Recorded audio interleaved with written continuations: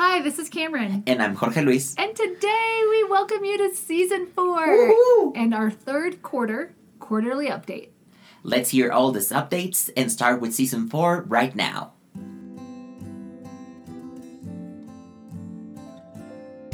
Hopecast. Learning about the life and mission of education equals hope.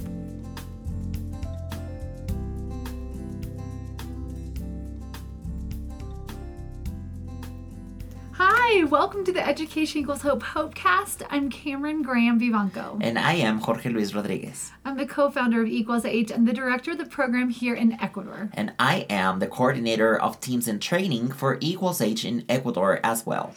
Education Equals Hope exists to provide for the education of students in desperate and difficult situations. And the hope for this podcast is to keep you, our dear listeners, friends all over the world, and supporters informed as to what is happening with our ministry here in Ecuador. Because we could not do it without you, so thank you! Thank you. Welcome back to Season 4. Whoa! Mary Mac, I hope you're listening, because this is your idea. So fun. I hope she's listening and she's proud. I hope so too. They're wonderful. Hi, Mary. Hi, Barry. I love the part where you said the hope of this podcast is to keep our listeners all over the world, because right now, as you and I are sitting in the recording studio, we have an Educational's Hope team that is in Kenya. Mm-hmm. They're going Kenya, Rwanda, and Uganda. Yeah. But this morning they saw elephants. And yesterday they fed giraffes. Amazing things for them, right? Oh my goodness. So excited for them. So fortunate to have this community of people around us, and that it's some huge number. Like 17 people are on this vision team to Africa to see all that's happening in Equals H in Africa. And we're immensely thankful for everybody that has jumped into this opportunity. This kind of vision teams are specifically for getting to understand not just the needs of the places they're visiting, but also what is the action of Equals H, which brings a lot of support for the locals and, of course, for our worldwide organization now. Because we are now Because it really global. is. It really is global. It's just amazing to see. And so thankful that 2 of our Ecuador staff are there, Caroline Allen and Mika Inswasti. That Mika's doing the social media and communications. Digital communications, and Caroline does all of our printed communications, and I think she's helping Celeste just kind of lead the team and do all the things that's necessary to move a group of people around. Group of gringos, man. In the other side of the world. Other side of the world. So we wish them the very best, and so excited for them.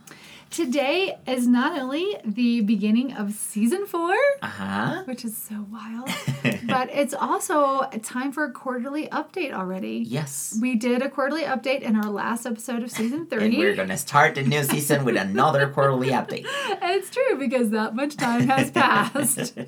But we can't do everything all the time. But here we are. We're back. So at the end of...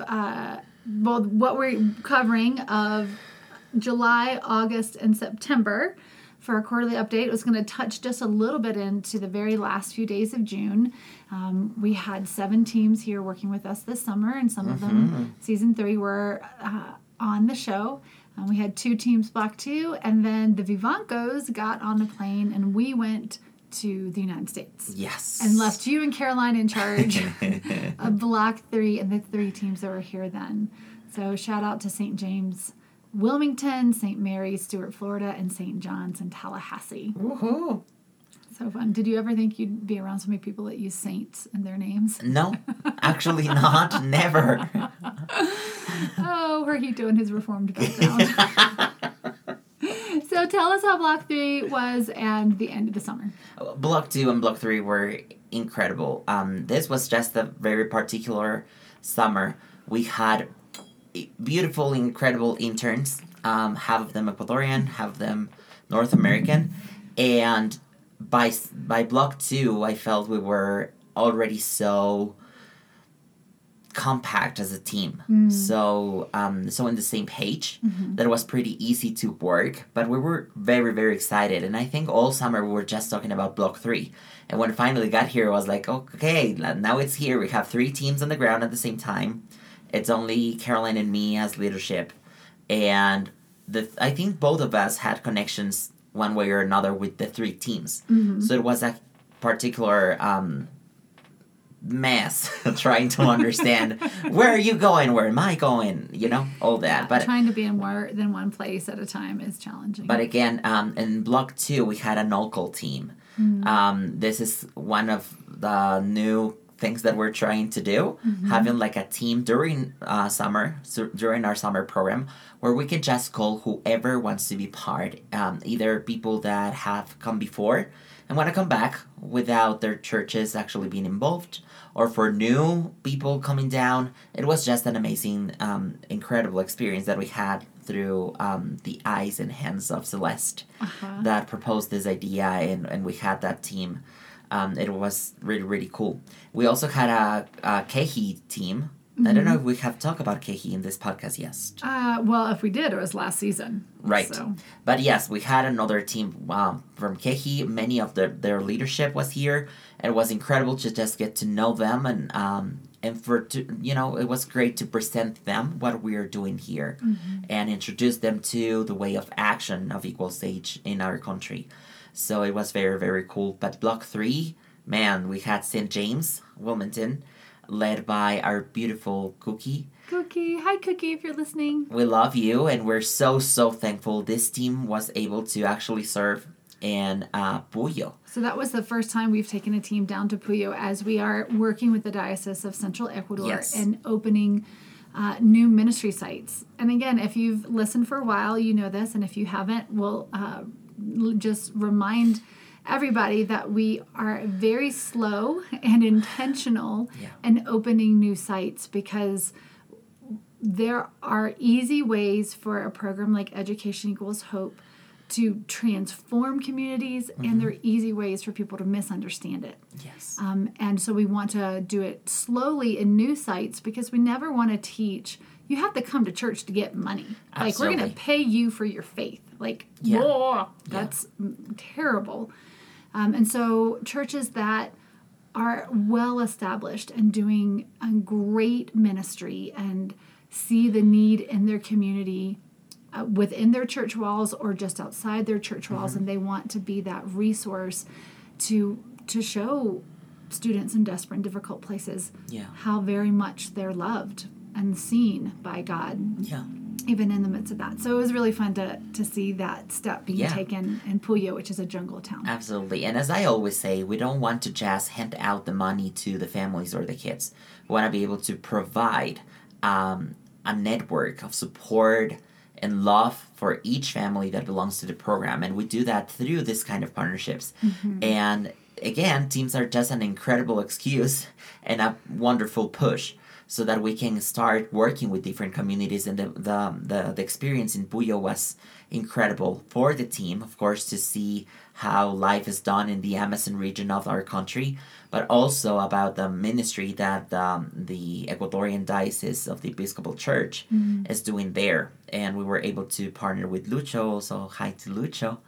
That is, he's a missionary right there. So being able to see that community brings us also to the part of working together and understanding how healthy they are. And again, we don't ask for the churches to be perfectly structured or built. We just want people that are willing to truly serve in the best way possible. And when we discover that, it's just incredible to bring teams to them and just start working. So. And a little really cool. context, because I love context. Yes. When you call Lucho a missionary, that is absolutely what he is. But he is a missionary through the Diocese of not upper anything, through the Diocese of Central Ecuador. So he was a young person in Juan Carlos Quinones' church in Buen Pastor, and was leadership that was raised up from inside that congregation. And as a young adult, well, he's not, I mean, he is young, but he's not that young. He's like 25, 26. He was sent out by the diocese they didn't have enough priests. Yeah. And so he said, I'll go. And so he's in charge of this Episcopal congregation. Yes, and community. And community in the jungle town of Puyo. Yeah, and that is our biggest blessing. We're not just supporting a church, not just a building or an organization. We're supporting a community of people that is alive, and it was just incredible. The team was very, very happy to be able to see that, and yeah, it was just an incredible starting of a partnership. And then St. Mary's from Stuart, Florida got to reconnect at Buen Pastor. Yes. Which is really fun. Yes, a long-standing partnership. Many years now, 4 or 5 years. As long as Christian Anderson and his beautiful wife Anastasia have been in Stuart, Florida, and getting to do that.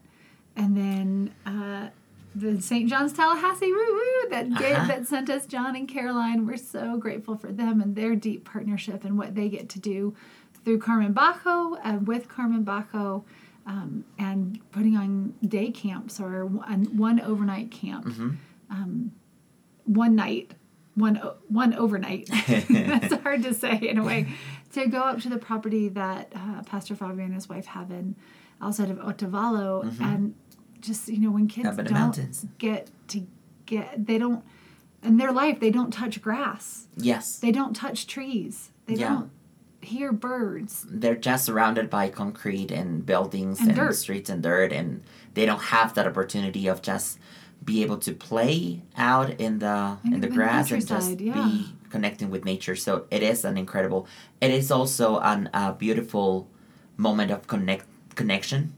And I want to give a huge shout out to those two teams, St. Mary's, Florida and St. John's, Tallahassee, because their commitment with the communities they are connected with is huge. There's a beautiful blessing in that responsibility that they're taking, and like we don't just want to come down and visit. We want to be able to serve, and this is the great part.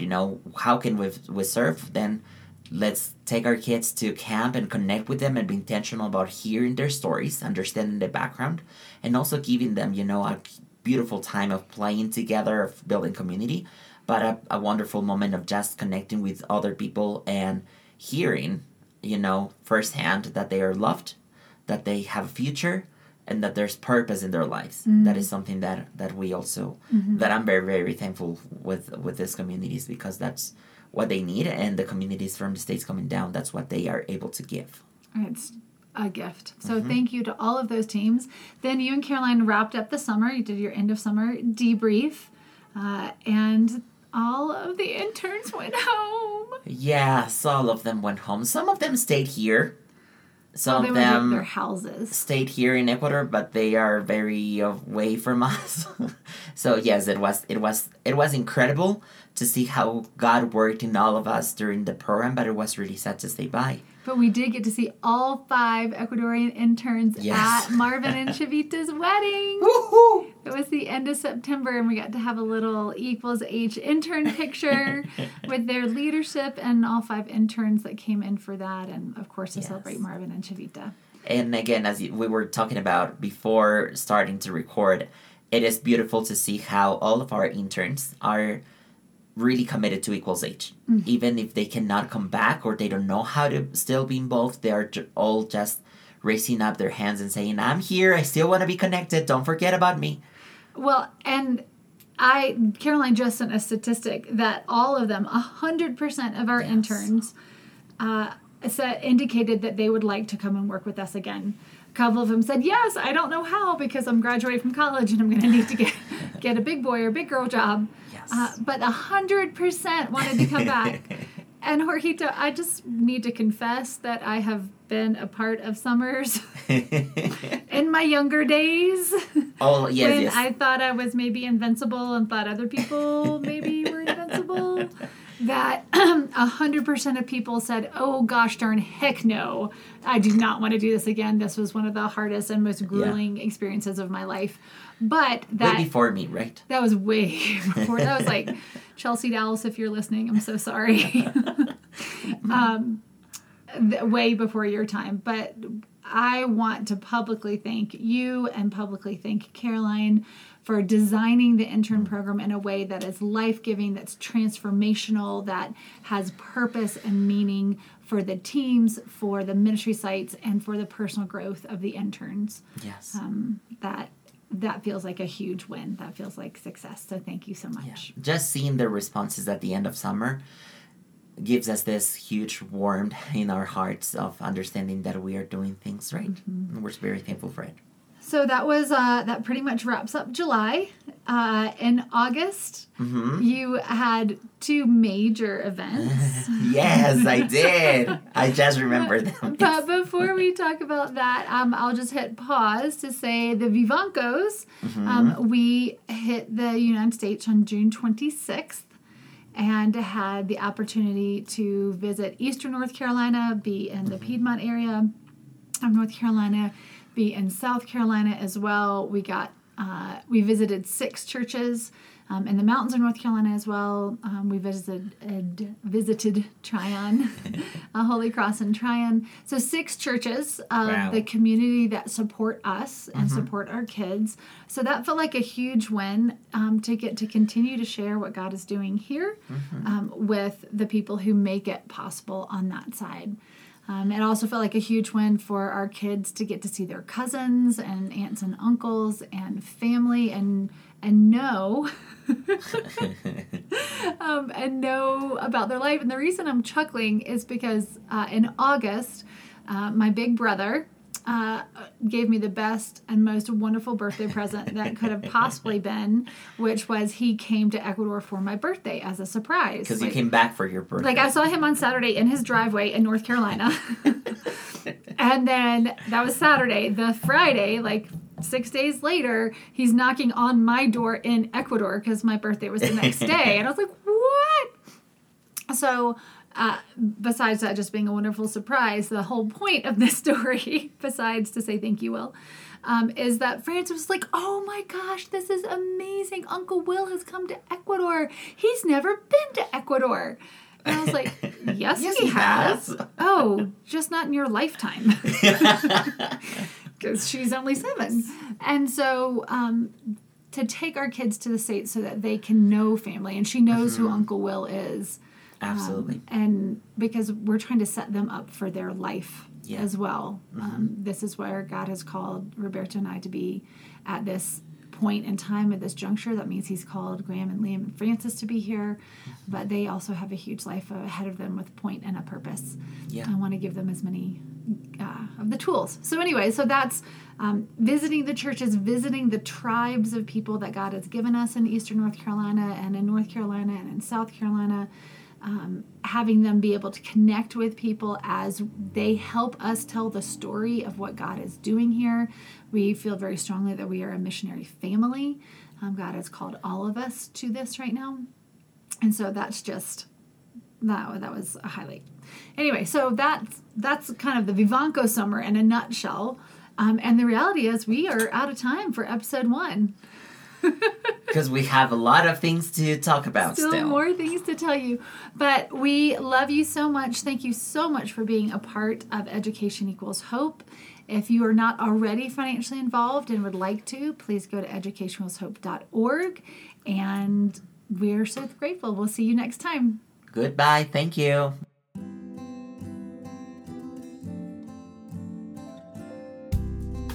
Thanks for listening to our Hopecast. If you want to join the mission or know more about it, please visit our webpage, www.educationequalshope.org, or check our YouTube channel and Instagram with the same name.